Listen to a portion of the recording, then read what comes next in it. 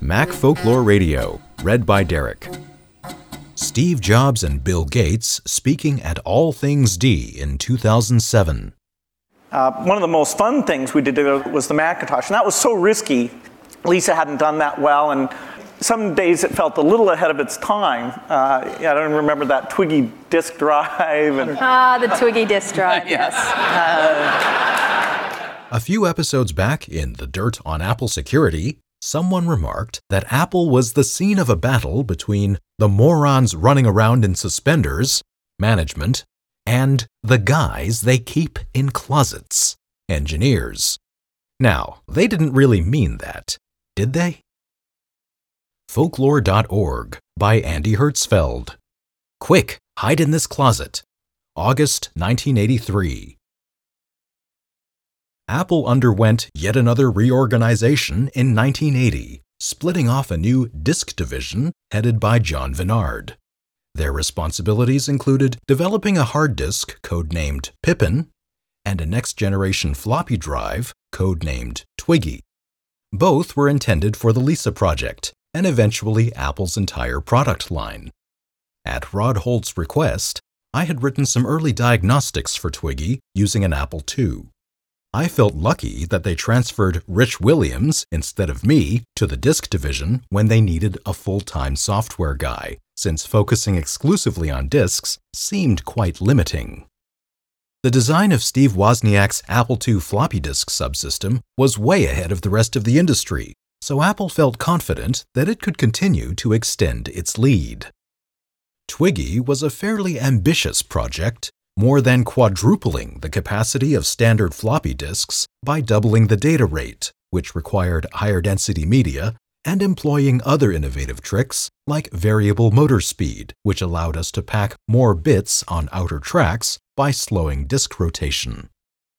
The Lisa was designed to include 2 built-in Twiggy drives, so it made sense to use Twiggy in the Macintosh as well. Twiggy used a Woz-style disk controller, which created a problem for the Lisa designers. The controller required exact timing from the microprocessor and therefore couldn't tolerate interrupts. This was fine for a simple system like the Apple II, but was unacceptable for the more sophisticated Lisa. The Lisa hardware designers, Paul Baker, Bob Paratore, and others, solved the problem by including in chip form a little Apple II, complete with its own memory and 2 MHz microprocessor, inside the Lisa to control the Twiggy drives. The Lisa also supported an optional external hard drive through a built-in parallel port. As the Twiggy designers encountered unexpected difficulties in achieving acceptable error rates, Lisa came to rely on the hard drive instead. The Twiggy drive was also slower than expected because of the high error rate and the increased seek times that resulted from the variable motor speed trick. You had to wait for the speed change to stabilize. On top of all this, the Lisa operating system designers were used to working on systems that swapped memory to and from disk, which wasn't tolerable at floppy disk speeds. Soon the hard disk became mandatory, upping the minimum price of a Lisa by more than $1,000. In January of 1983, the Lisa was announced to great fanfare, but it still wasn't ready to ship. There were a lot of problems, chiefly the low yield and high error rates of the Twiggy drives, which greatly limited production. Lisas were finally shipped to customers 6 months later in June 1983, despite these production and reliability problems. Meanwhile, the Macintosh team was beginning to panic. We were using a single Twiggy drive as our floppy disk, and we didn't have a hard disk to fall back on. It looked as though Twiggy was never going to be reliable or cost-effective enough, but we were stuck without an alternative. If we couldn't find a suitable replacement quickly enough, we'd have to slip the entire project indefinitely. Fortunately, George Crow, who was in charge of the Mac's analog board, had heard about Sony's new 3.5-inch floppy drive. A joint project between Hewlett-Packard and Sony, it had just begun shipping that spring. George had come to Apple from Hewlett-Packard, and he was sold on the superiority of the Sony drives. He acquired a drive from his friends at HP and proposed to Bob Belleville that we figure out how to interface it to the Mac as soon as possible while we negotiated a deal with Sony. The Sony drive looked really sweet, especially when compared to the Twiggy. It used the same data rate as Twiggy, but on smaller disks that could fit in a shirt pocket. Best of all, the media was encased in a hard plastic shell, making it much less fragile and more convenient to handle. Steve Jobs eventually acknowledged reality and gave up on the Twiggy drive. When he saw the Sony drive, he loved it and immediately wanted to adapt it for the Mac. But instead of doing the obvious thing and striking a deal with Sony, Steve decided that Apple should take what we learned from Twiggy and engineer our own 3.5-inch drive. We were to work with our Japanese manufacturing partner, Alps Electronics, who manufactured the Apple II floppy drives at a very low cost. This seemed like suicide to George Crowe and Bob Belleville. The Mac was supposed to ship in less than 7 months. It was preposterous to think that we could get a 3.5-inch drive into production by then, if we could do it at all, given the disk division's dismal track record. But Steve maintained we should design our own drive, and told Bob to cease all work on the Sony drive. He instructed Rod Holt, Bob, and George to fly to Japan and initiate a crash project with Alps. Bob and George grudgingly played along, but they were certain we couldn't pull it off in the allotted time. They hatched an alternative plan to continue working with Sony surreptitiously against Steve's wishes.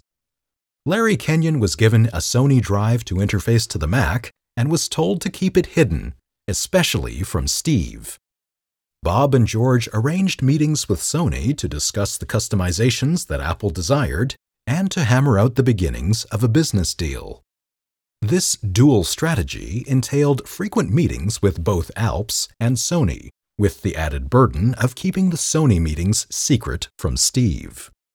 It wasn't that hard to do in Japan, since Steve didn't come along, but it got a little awkward when Sony employees had to visit Cupertino. Sony sent a young engineer named Hideo Komoto to work with Larry Kenyon. He was sitting in Larry's cubicle with George Crowe when we suddenly heard Steve Jobs' voice as he unexpectedly strode into the software area. George knew that Steve would wonder who Komoto-san was if he saw him. Thinking quickly, he immediately tapped Komoto-san on his shoulder and spoke hurriedly, pointing at the nearby janitorial closet. "Dozo, quick, hide in this closet. Please, now!" Komoto-san looked confused, but he got up from his seat and hurried into the dark janitorial closet. He had to stay there for 5 minutes or so until Steve departed and the coast was clear. George and Larry apologized to Komoto-san for their unusual request. "No problem," he replied. "But American business practices, they are very strange. Very strange." As predicted, a few weeks later, the Alps team came back with an 18-month estimate for getting their drive into production, and we had to abandon the project.